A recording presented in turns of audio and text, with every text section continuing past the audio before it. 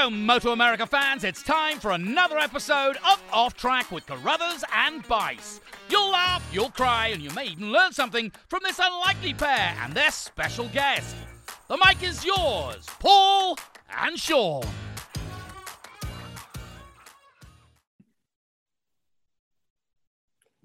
Hey, Sean Bice, how are you today? This is Paul Carruthers, and this is Moto America's weekly podcast, Off Track, with Paul Carruthers and Sean Bice. I just said hello to Sean a little prematurely there, but I think I got excited to talk to you, Sean. This is our 152nd episode of Moto America's weekly podcast. I can't believe it's 152, and for some reason, this one, well, I've been wanting to do this for a while, but it makes perfect sense now. I've been wanting to just have a chat with you and me and no guests. We've had some killer guests of late and it's just been amazing. But I thought, okay, let's just catch up on what's been going on in the season and this and that. And man, what a season it was. It came to a conclusion last week at Barber Motorsports Park. And it kind of ended in a flurry there because we had two races in a row, New Jersey Motorsports Park, and then down to Alabama. And man, I don't know about you, but I'm still feeling it. It's I can't imagine the riders and the crews and the teams, and a lot of those poor people are driving back or have driven back. And it's just it was a pretty grueling couple of weeks, but I thought it was a good way to finish the season with a bang like that. Yeah, it was amazing to having the 2 weeks in a row. I mean, I always say, I don't know how NASCAR does that when they race every weekend, but it's a different thing for them. And we pack so much into our weekends with so many races that we have that it's incredible when it's back to back like that. And I'm not going to mind the fact that next year our schedule, I think we don't have any back to backs and we at least have a week off in between them. But, it's one of those things, Paul, I have this happen in life. You have these moments where you think about, I'm going to look back at this or whatever. And in the moment you try to really sort of latch on and cherish what's going on. And it's impossible to stop time. You just can't. I mean, during that weekend, there was so much stuff going on that I wanted to sit and ponder the gravity of everything that happened on the track and, the season wrapping up and Gagne getting his records and all that. And you still can't stop it and to just go, wow, think back to that. Well, we can do it now. But when you're in the moment, it's like, it's hard. You'd like to cherish it more than you do in the moment. And you just can't. We go from one press conference to the other, one race to the other. And it's just a nonstop thing from the beginning of the weekend to the end. So I guess that's what makes it exciting though. Yeah, it's really, I mean, as well as I do, when we get started on those weekends, it just flies by. The Friday's kind of chill a little bit, but then man, Saturday and Sunday, it's just, from the time we get there till the time we leave in the evenings. And, everybody's busy. The video guys are busy and we're busy. And before you know it, it's like we're trying to catch some dinner at, 9:00 or whatever. But right. I think about this too. In addition to those last two races, we had the announcement about doing the Daytona 200. We had the announcement of the new schedule. There was just so much cool stuff going on. And it just happened to feel like it was all at the same time. And now you're right. It seems like a blur, but it's kind of nice now to sit back and actually look at it a little bit. I was going through the news cycle news, and that always kind of reminds me of how the weekend went. So I was looking at that and going through that, and it just makes you recall all the good stuff. But man, there's just so much happens during those weekends. Yeah. And when we're at the banquet, we say this. That's the other thing. I almost forgot the banquet.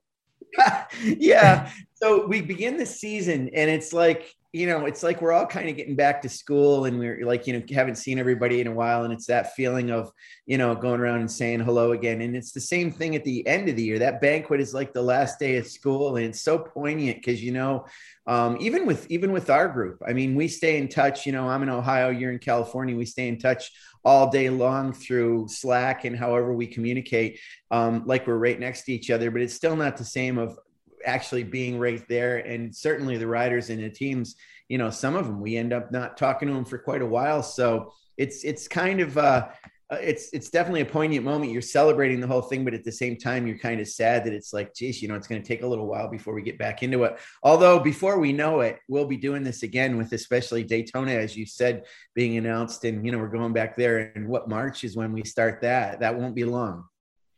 No, it'll come up pretty quick, but you're right. It's like we have the first day of school, and then we have the school year, and then we have like the graduation, except, most of us don't graduate. We come back to the same school, but if you think about it, I mean, basically 9 race weekends and 10, if you count the test at COTA, which was just how we started the year. I mean, we basically all spend, 50 days together. I mean, that's 40 some days together when all included, from Wednesdays to Sundays and Mondays. And I mean, all those days add up, and we end up, there's that. It's kind of a tight group, that paddock, and we see a lot of each other. So it's kind of odd when it ends. Yeah. Hey, so let's get into talking about this season. I'm a little bit fired up about something today, and it's something I want to talk about. We've seen some comments during the year from fans at times, and I want to address this right off the bat. The fact that some of fans have said that, this year has been boring, or, this situation with Jake Gagne winning everything. And it honestly boggles my mind that people say that. I mean, I get the fact that he won all the races, or won most of the races, except for 3 of them, with 2 for Matthew Skoltz and 1 for Cam Peterson. But, it makes me feel like when people say that, they're not really watching what our racing is all about. And this runs counter to, Paul, you and I are both big football fans, and we both remember that Herm Edwards speech when he was with the Jets. Hello, you play to win the game. And I understand the teams and the riders race to win the race. But when you're a spectator, there's so many other things going on. I mean, all the battles back in the field. I don't want to tell people to forget about, who's leading or who's up front, like Jake Gagne. I don't want people to do that. But at the same time, it's like you can look at what the battle for 3rd or 4th in any of our races and the passing that goes on. And it's always exciting to watch. And I just never understand when somebody says our racing is boring just because one guy is winning all the races by a large margin. And it gets me kind of cranky sometimes. I can tell, man, you're fired up. Yeah. I don't know. I mean, I understand what they're saying, but you know what I mean? At the same time, it's like racing has got a lot of elements to it that are beyond just that guy at the front, right? Yeah, it does. And also I think, when you really get into the sport, and maybe not from so much from a casual fan, but I think a diehard fan, I think you have to sit back and really appreciate the guy that is having the dominating season. As much as you'd like close races for the win every time, I think you do have to take a look at somebody like Jake Gagne and just kind of be in awe a little bit, like what he did was just so special that I think you have to also embrace that.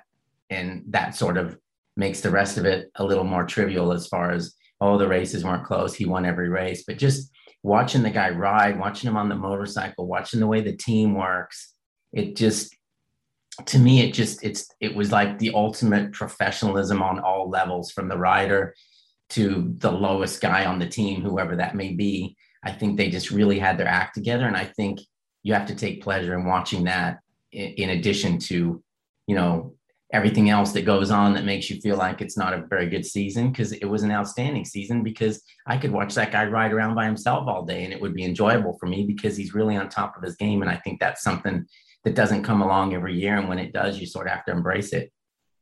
Yeah. And you're right. I mean, I kind of misspoke a little bit. I don't mean for people not to pay attention to Jake, because you'll see the excitement, because you're right. In and of itself, just seeing Jake go around and even what he did on the weekend, I mean, to come back and win that final race of the year and cap off his season by breaking a record, it was an incredible year. And we all, well, I shouldn't say all, but most of us said most level playing field, in Superbike history. We don't know who's going to win. And we weren't just hyping that. We really weren't sure. We didn't know. I mean, we looked at what Jake did last year and he was good, but he was, second to Cameron. And, a lot of times Matthew was second, and even Matthew, Skoltz felt like, well, if not for Cameron Beaubier, well, then it ends up being if not for Jake Gagne.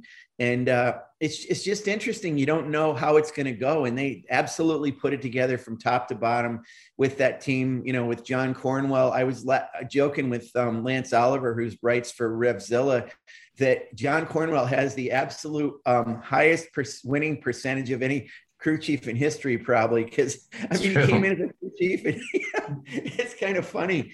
Of all people, a guy that we've known for so long, and didn't doubt that he could maybe do this kind of thing, but it was kind of a surprise in the beginning to see a suspension guy and former racer to just move right into that role and do what he did with Jake. So absolutely an amazing season for those guys, and that in itself was incredible to watch and not boring in any way. Yeah, I had the same conversation on Saturday or Sunday at Barber with Jason Pridmore, who does our color commentary for our TV shows.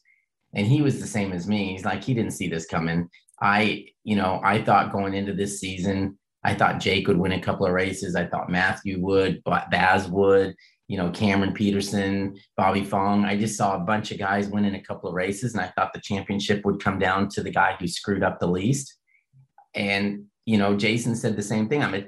But honestly, the only guy I talked to during the off season that saw this coming was Cameron Beaubier.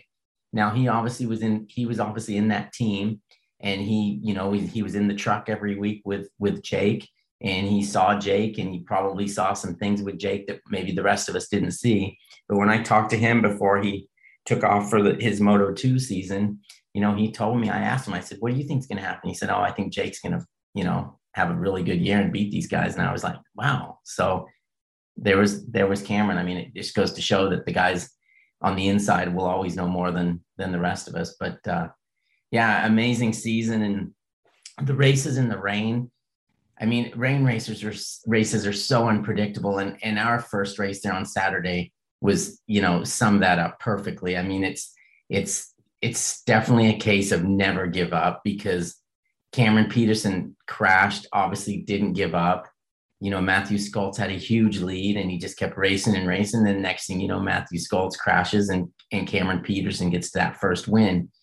But without the rain, that would have been probably a completely different race. But boy, it was exciting, because you just really didn't know what was going to happen. Nobody was safe out there as far as not falling down. And it was very cool to watch. And I think the fans really liked it. We've gotten great comments, and every one of our videos that we had from that weekend has just gone crazy. I was watching videos this morning, and I've seen the things 100 times. I still get stuck watching them. So yeah, pretty cool. One thing I want to have you address, Paul, but before I get into it, I a little bit, I want to talk about during the weekend a couple of times. I think I even said this to you is, you think about a rainy weekend, and, you obviously don't want that to happen. We've been that first year, 2015, it seemed like it rained every round we've had years where we've had perfect weather at pretty much every round. And we get down to this last one, and, all that rain that's coming in, and you think it's not going to happen. And I kept saying, feeling bad for the fans, feeling bad for the riders, feeling bad for myself. And then we started racing, and it was like, no, this is the greatest thing ever. This rain is incredible. What it's doing, it's equalizing a lot of things, but plus this thing about you said about never give up was just fantastic. So leading into that, I want you to talk about something that I know you discussed with Wayne, because we had a few people that commented, well, why didn't they stop the race? And, one of the things about Moto America is we only race at tracks that we can safely race on in the rain. And there were a lot of crashes. There were a couple of injuries and crashes, but for the most part, the riders that went down, it changed the complexion of the race. But talk about what you found out from talking to Wayne about that. For instance, one of that, I guess it was the Superbike race the one where Matthew and Cameron went down, and, there was so much standing water. Talk about that a little bit from our point of view. Well, I think, there's only a couple of things they can do. Like in race control, they're obviously watching every corner, every lap. They're taking in as much information as they possibly can. But some of the information they can take in as well as just by comparing lap times. And I think, before Jake Gagne crashed out of the lead. He was doing, I couldn't tell you I quote the lap times off the top of my head, but say he was doing, 138s, 150s, whatever you want to say. When after the rain got harder and then it kind of let up, but his lap times stayed, they slowed down a little bit, but by the end of the race, there were some people would have, quote unquote, called the race or whatever. His lap times had improved again to the point where they were before the deluge. So the thing with that track that we're fortunate is it obviously it's new enough that it was built to drain really well. So there was really only a couple of sections of the track where it puddled up, where it was so much rain that the drains couldn't keep up, and so a couple of times during practice or what have you, we had to wait for those drains to catch up with the heavy storm. And also we're fortunate because Barber, I mean, obviously the facility's first class, but they also have first class equipment there. Like they had some equipment out there pushing water out that we don't necessarily have at all the tracks we go to. But I think, from Wayne's standpoint and race control standpoint, there's so much that they look at, and the lap times were comparable so that there wasn't any reason to stop the race. I mean, you can't, what are you going to, if they're slowing down to the speeds where you can just tell they're just not safe and they want, it's not going to work, then that's one thing. But if they're going just as fast, you're like, how do we stop this? We don't. Yeah. And, in the Twins Cup press conference, I talked to Caleb DeCarroll about something that made me think a lot, so when you're out racing in the dry, or when you're road racing in general, obviously you can only go so fast in corners. You can only go so fast in certain sections, limits to the tires, lean angle, any of that stuff. That's obvious. Well, of course, that changes with conditions on the track when that changes. And an example is, of course, with all this rain. And I remember in the Twins Cup race, Caleb DeCarroll was in second place, and he was kind of a little bit back in second. And he realized, and I asked him about this in the press conference, he realized based on the guy that was in front of him that he could go faster than he actually was. So he said, hey, that guy's doing it, I'm going to do it. So he it lowered his lap time, went quicker, found that he could, still stay out on the bike, so to speak, past the guy who was leading, and ended up winning that race by virtue of the fact that he had a gauge. And he was like, okay, well, there's always a limit, but I haven't reached that limit in that rain. And, obviously when you crash, you've gone over the limit. And I know in the case of the front runners in that superbike race, including obviously Matthew Skoltz, I think they all had a situation like this. They literally got into deep enough water where they hydroplaned, or, they lost the contact patch of the tire with the surface was essentially gone at that point. And, with Matthews, it was famous for how he went down in like turn 4 and slid all the way, down the hill into Charlotte's Web and got back on the bike. And, but I understand from the point of view of, well, why didn't you stop the race? Well, okay, crashing isn't cool, but look what he did. He got back on the bike and ended up finishing second. And Cam Peterson, who got back on the bike, ended up getting his first win. So it's that thing about, I got to kid Matthew a little bit about this because he was wanting the race to be stopped while he was leading. So it's like, but if you're not leading, maybe you don't want the race to be stopped because you still want to be in the front. That's an interesting dynamic, isn't it? Yeah. I mean, everybody wants what's best for them. Right. And he had a big lead, and yeah, it would have been really good for him if the race was stopped and he was in the lead. But what if they decided they stop it and then they wait a while and they regrid it? Suddenly he doesn't have a 15-second lead or whatever he has. He's got Cameron Peterson sitting right next to him again. So I think it's difficult to say, and it's difficult to make judgment on those guys because they're the ones actually on the motorcycle. And I can imagine, with hydroplaning and stuff that it's a bit sketchy. But also they weren't exactly slowing down. I mean, they were going hard, and I know they're in a motorcycle race and that's what they get paid to do. And that's what they want to do in order to win. But it was, I asked Wayne about the hydroplaning and, being straight up and down and the bike spinning and stuff like it was in some of the puddles on the straightaways. And he told me, he said, Paul, he goes, I never rode a 500 in the rain when it wasn't hydroplaning.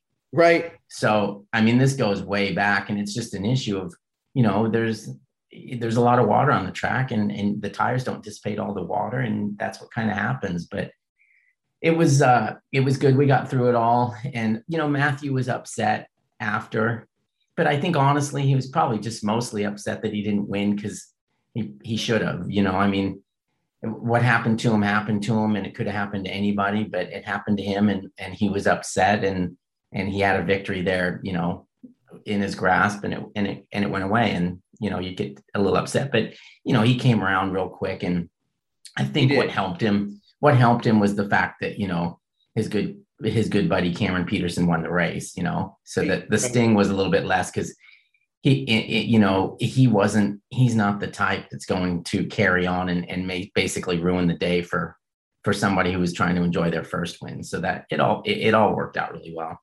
Yeah. And, I am a little bit poking fun at Matthew with the idea that he was leading. So naturally he wants to stop the race. But I also want to mention, for people that do understand this, it is incumbent upon the leader in a race to be the one that kind of judges things. That we've seen this happen. Obviously, when you're at the front and you're concerned about it being dangerous, you're the first one that wants to, kind of control the situation. I'm joking about he's in the lead, but also it's kind of a responsibility that he had to do that. So it wasn't just for himself, but I don't know. It was interesting, and it just made for some incredible viral videos for us. I mean, it was fun, to see the outcomes of some of that stuff. I mean, that one with Trevor Standish was crazy. That could have been a worse situation than it was, how he slid right in front of the other bike there, Hayden Schultz, and Hayden, avoided him and everything. That's also gotten a lot of play, but it was just a lot of crazy stuff happening. Hey, it's just like,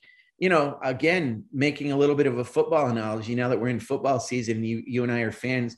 I mean, we love those games that are in the rain or snow, it just, these conditions affect things in a different way. And it changes the performance of the players, just like, in our races when it's wet like that. So it adds an element, which, was very cool. So I went from lamenting the fact that it was raining to absolutely celebrating the whole thing in every one of our classes.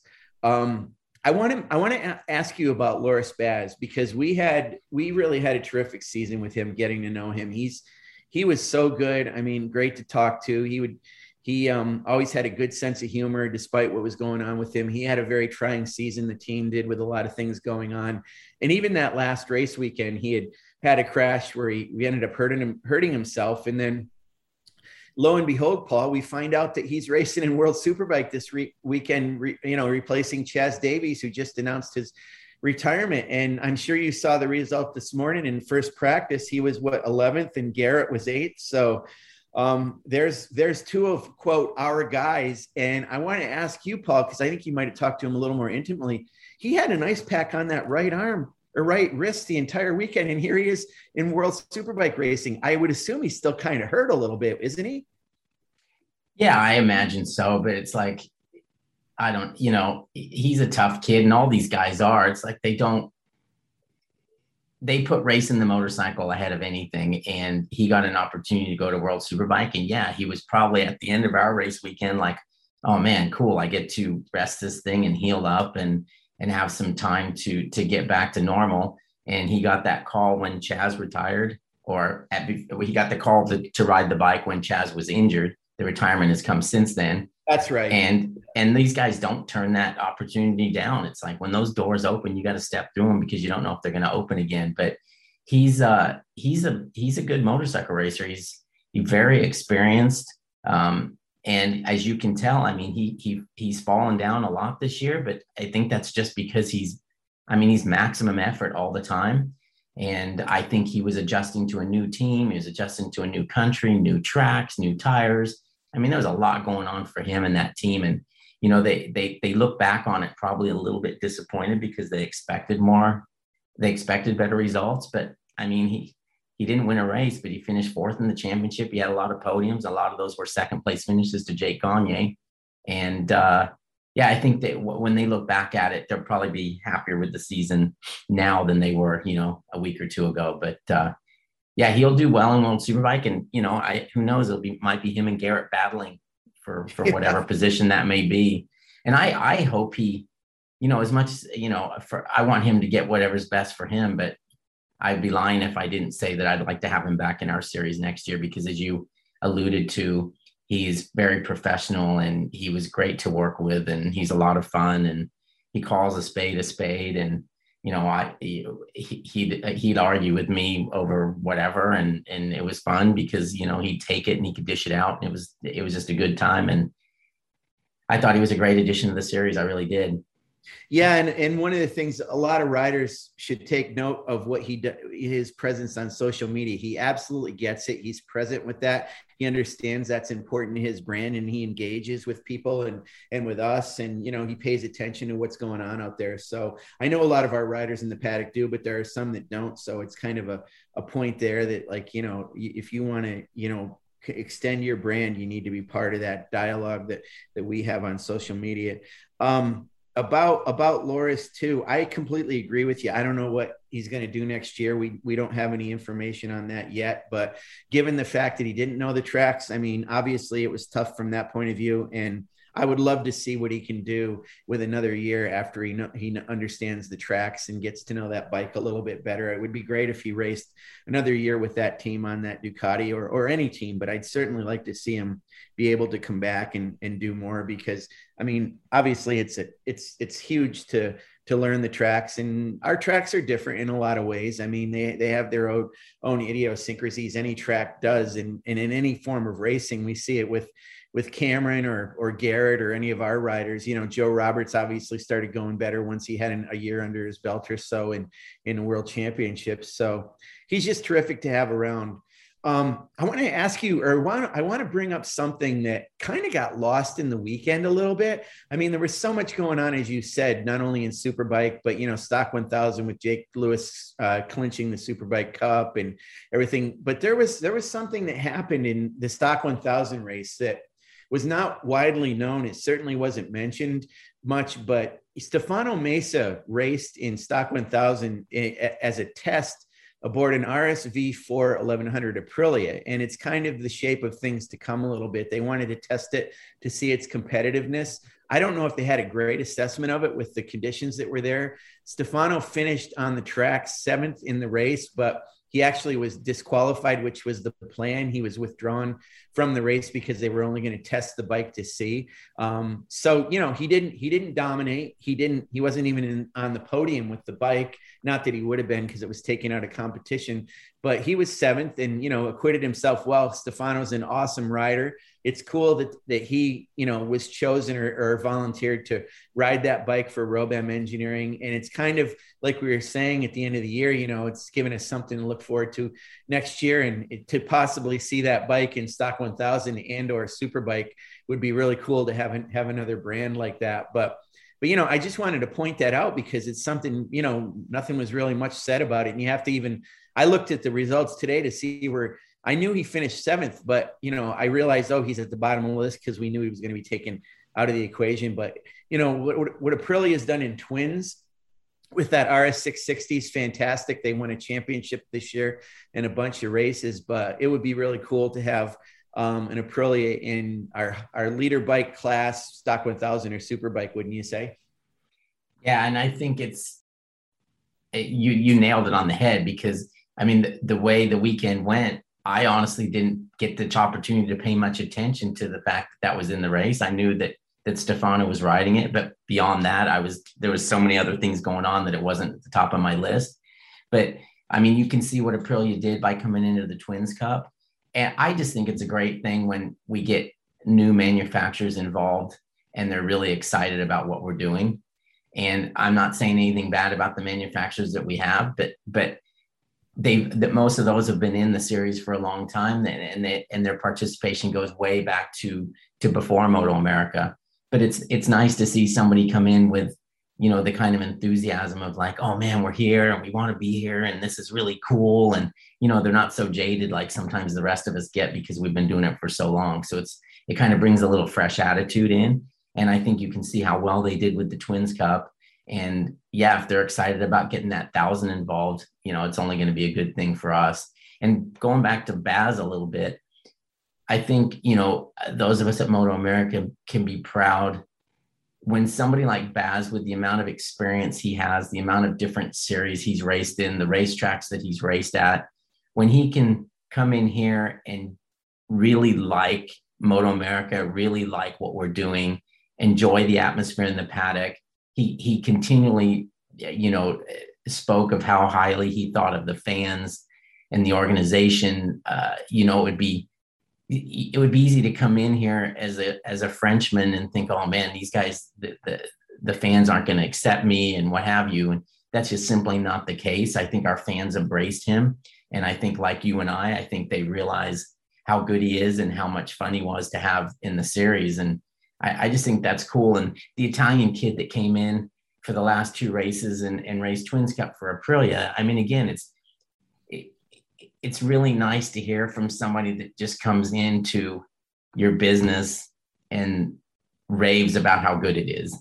And I think, that really makes me feel good. And I know it probably makes everybody that works for Moto America feel good, because it just shows that we've done a good job and we've put the series where it needs to be, and it's continually gets better. But it's nice when somebody comes from series like MotoGP and World Superbike and still thinks our series ranks right up there with the rest of them.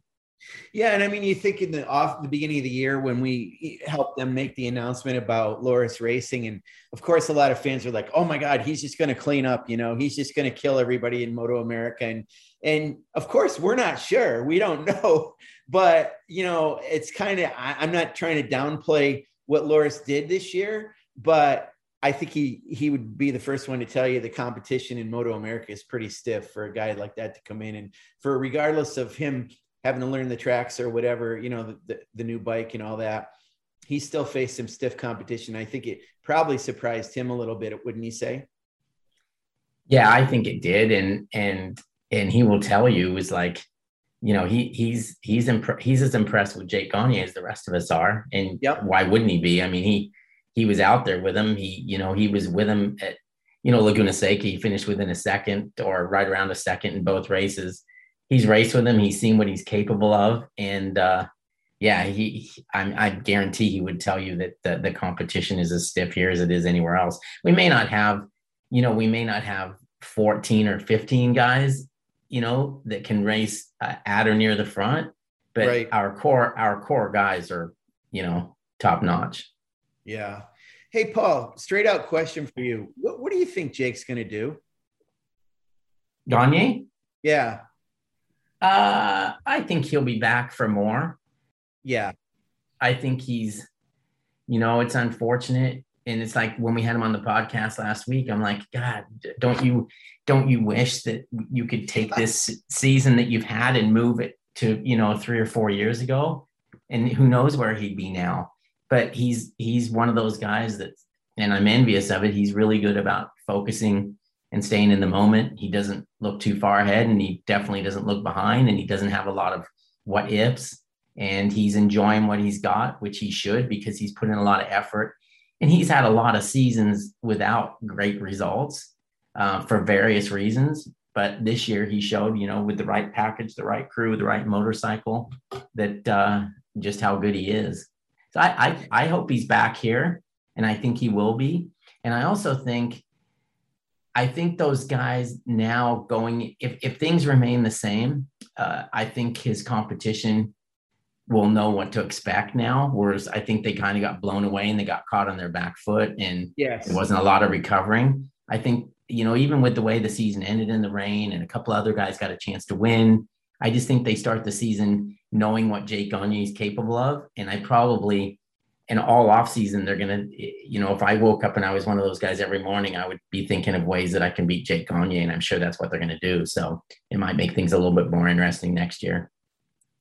Yeah. I mean, it's, I think he's probably going to stay with us too. And you're absolutely right. I think back to when, when Jake took over after, Nicky's passing and raced at Laguna Seca and had that ride. I think I was kind of surprised with that too. Not that he didn't deserve it, but there were some other people there, and that was a cool deal for him then. And you're right. Now it's like what he's done this year. He probably had that in him then too, but I think he's also improved a lot as a rider. He told us as much in the podcast that this year to last year was a big change for him in terms of how he's been able to do his starts and handle the clutch and all that. So these guys never stop learning, I guess, no matter what. Another guy I want to talk. Well, let's talk about Super Sport. for a couple of reasons. One of them is, of course, we knew something that we kind of suspected and weren't sure about that was announced over the weekend is that, Sean Dillon Kelly, who won the Super Sport Championship after his third year in the class, he built up to that moment of winning that championship. And sure enough, he's our next graduate, so to speak, to go to Moto2. And he's going to be, of all things, Cameron Beaubier's teammate, I think. We don't know that for sure. We don't know what's going to become of Marcos Ramirez, but we think that's the case. I hope I haven't said something I wasn't supposed to. I think that's what the plan is. No, that's the case, because they've already announced that he's going to be teammates with Cameron, and Ramirez is gone. He will be racing the MV team in Moto2. So I didn't know that. Okay, thank you. I didn't know that. No problem. Right. Yeah. So the two of them. So it's going to be American Racing. It's going to be an all-American team of riders, and absolutely, Sean Dillon Kelly's been prepping himself for this the whole time, and he made it happen. And we wish him all the luck in the world. And he's another one that's so well spoken and such a great ambassador for our sport and the sport of motorcycle racing in general. And then we have Richie Escalante, who unfortunately did not defend his 2020 Super Sport Championship, had a tough year where he was battling all the time, didn't win, nearly the number of races that Sean did, obviously. Started the year with a broken collarbone in the preseason, ended the year with a broken collarbone at Barber Motorsports Park, the same collarbone he broke before. And we thought last year he was going to possibly race in Superbike. We don't really know unless you do, but do you think he's going to race Superbike this year? What might happen? I don't know. I sure hope. I would love to see him have the opportunity to keep moving forward. And, I think those two elevated each other to the point where, and Sean Dillon Kelly will tell you that he thanks Richie Escalante. And he knows how fortunate he was to have Richie Escalante, because it continued to push him. And their riding elevated to new levels where, Sean Dillon's got this opportunity to go to Moto2 at a very young age. And I would like to see Richie Escalante rewarded in addition to Sean Dillon, because they both, I've never seen, the super sport racing has just been incredible. And those two push each other, and they handle it with such class. And that's what I told Richie after he, lost the championship. It's like I walk with him a lot of times from wherever the podium is to the press conference, because, I'm herding cats and getting those guys to get up there. Right. And there's times when you can just see that he's burning inside because he lost by, 2 inches or whatever. But, by the time he gets to the press conference, he's a gentleman. He's classy. He has so much respect for SDK and vice versa, that it's been a really good rivalry. And I'd like to see them both rewarded for their efforts, because they're both really, really good motorcycle racers. And I think you could put Richie Escalante on a Superbike now, and I think he would run, it's going to take him a little bit of time, but he's eventually going to run near the front. Yeah. And, this is a great example, Paul, of this, Superbike is boring. Well, Super Sport certainly wasn't boring. We know that. We saw Sean and Richie going at it all year. But Sean Dillon Kelly won 12 races on the season. It's like you look at that on paper and you're like, oh, there's a boring season, because that guy won all of them. Well, exactly. No. Oh, yeah. I haven't done it yet, but at some point I'll add up the margin of victories and see what it is. But there was so many races where there was hardly anything in it. Yeah, it was crazy. And they had that, they came together at Road America and crashed, which, led to Stefano Mesa winning that race. And how cool was it that this 17-year-old rider, Gabriel Da Silva, wins the final race of the season, out of seemingly nowhere. He's pretty early days in our series. And he's somebody I'm anxious to see what happens with him next year. Obviously, the rain plays a part, but that's going to give him some confidence going into, hopefully he's going to be in Super Sport with us again next year. And, we'll see. It's kind of the passing of the torch a little bit. You got Benjamin Smith, hopefully Stefano's going to be back. And, Sam Lockoff stepped up this year big time. I think a huge credit has to go to PJ Jacobson for not racing, but coaching Sam and PJ ought to be racing with us, and I hope he does next year. But he certainly did a lot to help Sam Lockoff, as well as, obviously being that team and being a teammate to Sean Dillon Kelly. Sam really elevated himself to the point where he's got to be an odds-on favorite next year if he continues, which I hope he does.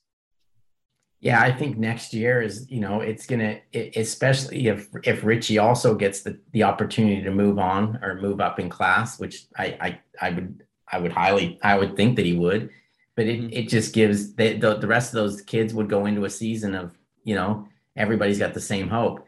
And, we can't forget Rocco Landers either. I mean, I'm sure he's stinging a little bit that Sam Lockoff won a race before him, but that will motivate him to, I'll never forget when, Wayne Rainey and Kevin Schwantz went to Europe at the same time.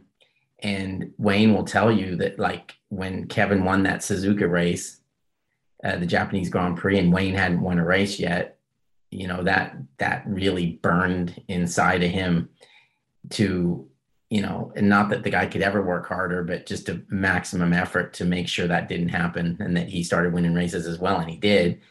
But I guarantee Rocco's a little bit miffed about Sam Lockoff winning a race before him because, Rocco had his way in Junior Cup and those guys rarely beat him, and Sam never did. So it was a bit of a surprise, but sometimes it just happens that way. Some guys move up and they're more comfortable on the motorcycle and they get into a groove and get some confidence, and this is what happens. So yeah, and Super Sport next year should be really exciting with a bunch of new people that have some hope of winning races and obviously the championship.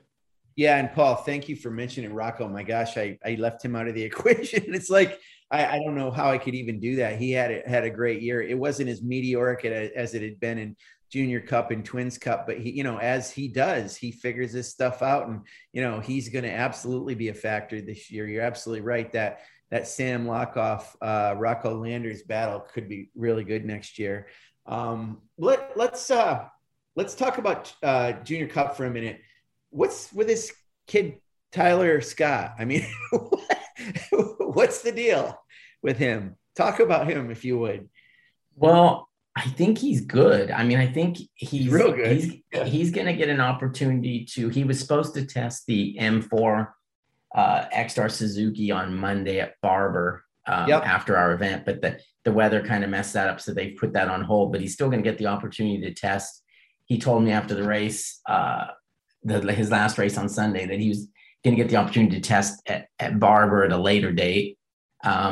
And possibly even the Daytona 200 would be his first outing with the team, which might not be the best thing for him, but I don't think he's scared of anything. And I'm sure he could jump right in and be fine, but it would be nice to see him get a test and get comfortable. But I don't know if that's a done deal that he's going to race for Team Hammer or not, but it sure looks like that could be a good opportunity for him. I think he's good. And he's really definitely, he's a focused kid. He seems a lot older than what he is when you watch him work, the way he goes about his business and is I think we saw his press conferences from the very beginning. He was pretty shy, and then that he evolved as the season went on, as most of those kids do when they get more comfortable with dealing with the press conferences and things like that. But yeah, I think who knows, he could be the kind of kid that jumps right on a 600 and races at the front. You know what I wanted to mention before I forget, in looking at Chaz Davies' announcement, he really only retired from World Superbike racing. Correct. He left a big old fat window open. And he'd definitely be fun to have in Moto America. I know he likes racing here, and we had him in the AMA series before, and he had success. And yeah, he'd be kind of fun to have back in the paddock. So that might be something for people to keep their eyes open for, because again, he didn't close the book on his racing career. He just kind of closed it on the World Superbike portion. Yeah, and I know for a fact that he was in consideration last year for. I know Yamaha had considered talking to him last year, and it turned out he wasn't ready to leave World Superbike. But you're absolutely right. It was interesting that he made a point that he didn't retire, and he even, I liked it that he even mentioned when he raced in AMA, he mentioned that as part of what he's done. And he's got a lot of friends in this country. I think of him as being an AMA rider just because of, what he did in our series with Celtic Racing and Barry Gilson and all that. And it would be so cool to have him back involved again. I don't know if that's the plan, but we would certainly welcome it. And he's another terrific guy too. So I'm glad you mentioned Chaz. Tyler, just to go back to Tyler Scott for a minute, I didn't know a lot about him. And I actually spent some time talking to Ben Glady about him, who was, he was Ben Glady's arch rival this year, obviously. And I didn't know that Ben has been racing against him for years and years. Apparently they knew each other really well, but Tyler hadn't been racing in our series. And it's just interesting. He comes in, and in that first year, just does what he does and, may move right through that, like you said, and possibly into super sport. But, Ben, I think, he was frustrated by his season. He had an injury towards the end where he couldn't quite, go 100% against Tyler. But, Ben, I don't know if he's going to move up or not either. I'm not really sure, but he's a good rider too. Junior Cup always has talented guys coming up through. I mean, Gus Rodeo is terrific. Kolstad, there's a lot of those kids that are really excellent. And it just continues to show that we're cultivating stars for sure, and guys that are going to continue to go through our series or elsewhere or whatever, and they may do. One of them is, I know I'm the one that seems to be changing the gears here a little bit, Paul. I hope you're okay with that, but I want to talk about Twins Cup and Caleb DeCaro a little bit because, Caleb's been racing for a long time. I mean, he raced back in the AMA Pro days, Super Sport and various things, but he came into his own this year in Twins Cup and with that Aprilia, and he had quite an amazing year, and he's a real close friend of Garrett Gerloff's too. So it was nice to see him do what he did this year. Yeah, I think, from my standpoint, this year of the Twins Cup was the most interesting. I think it's evolved to a class that if before it was maybe it was a race that you didn't pay much attention to if you were a fan or what have you. I think now it's turned into one of the best races of the weekend. And, it's also a race where, there's 5, 6, 7 guys that could actually win races. So that's what keeps it exciting. And it's kind of cool. The bikes are very cool. They look really good. I think it's a solid class. And I think, it's one of those classes in the beginning, we were like, whoa, is this the right thing to be doing? Because, there was a time when we had very few entries, and now look at it. It's packed with a lot of entries, and 90% of them are quality entries. So it's a pretty cool class now, and it's grown to be very popular.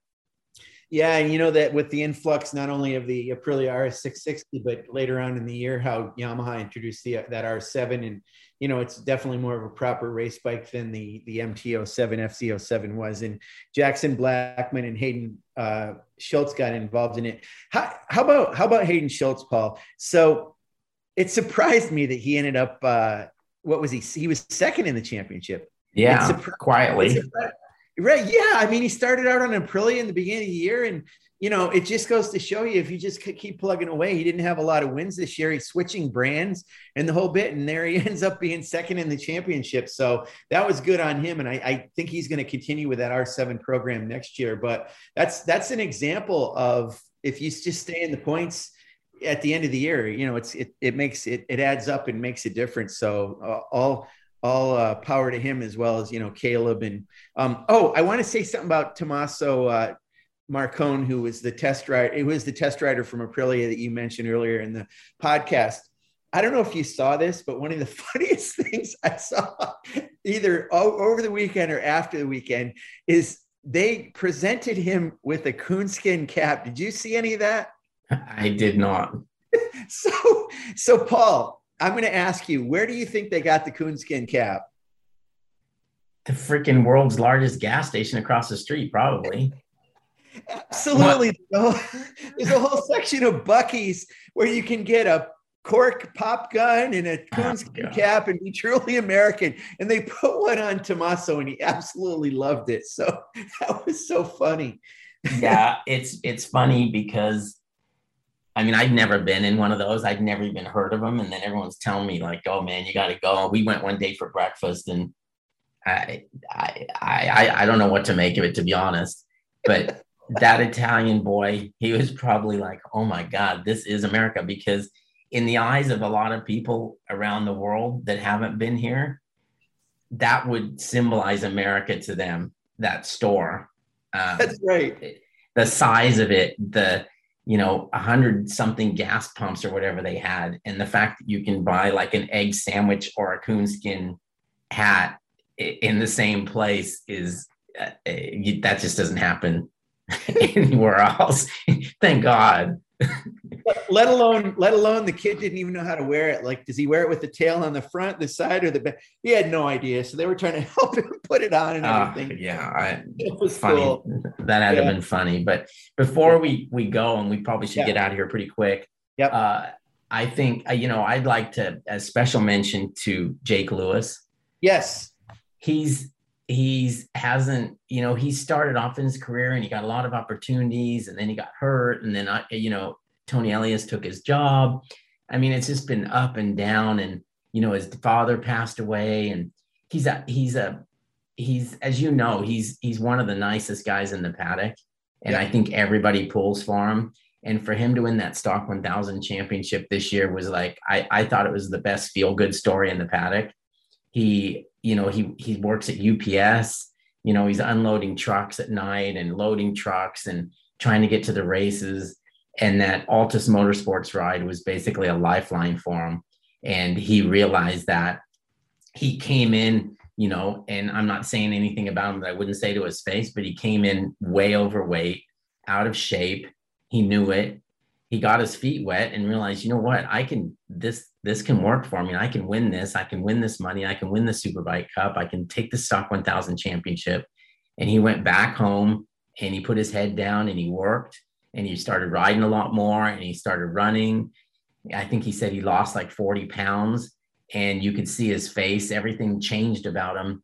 And he was the class of that field, and ended up with the championship. And I don't know where it's going to lead him to at this point, but every time I watch him race a motorcycle, I'm impressed. I think he's a very natural, very gifted, talented kid. And, he comes from Owensboro, Kentucky, or at least that area. So he's been with those guys, the Haydens, and he's ridden motorcycles a lot with them. And I think a lot of the stuff that they know has rubbed off on him.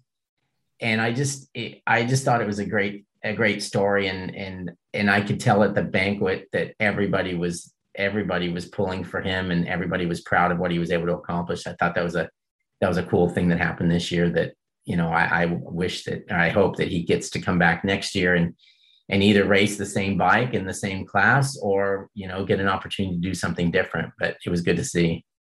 Yeah, for sure. That was a great moment, not only for the season, but the great moment for that, the banquet. And as you said, I mean, one of the things that's so cool about Jake is he took a lot of crap from a lot of people about the fact that during the off season, he softened up a little bit, but he didn't have any problem with it at all. He just laughed along with it. And even after he got pretty emotional during his speech, rightfully so. And I know afterwards I gave him a big hug and I said, hey, you got a little choked up there for a minute. And he even kind of joked about that. I mean, he's so kind of self-deprecating, and it just makes you really love the kid so much, because he doesn't get bent out of shape. He just bears down and does what he has to do. And, and he's got such a fire burning there. Some of these riders that have this demeanor that you don't think they care or they really focus, boy, they do.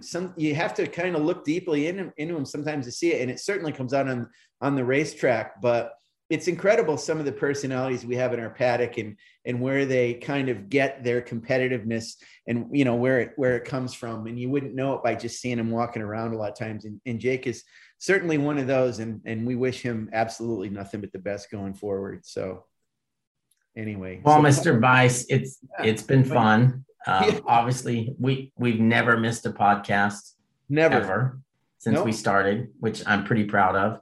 And we will continue in the off season, and we'll get back to having guests on here and picking their brain and putting the pieces together and starting to look forward to the coming season. And when we have information that we can tell our fans, that's stuff that's going on for next year, we'll be the first to tell them, and it'll be a good off season. I know we're going to put our heads down and continue to promote Moto America make it the best series that it can possibly be. And, I've been here since day one with this, and I've seen it grow from 2015 to what we have now. And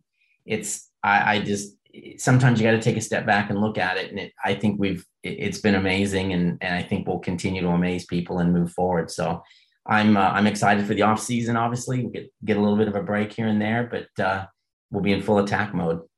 Absolutely. Can't wait for the next season and onward and upward. Thanks, Paul. All right. You take care of yourself. All right. You too.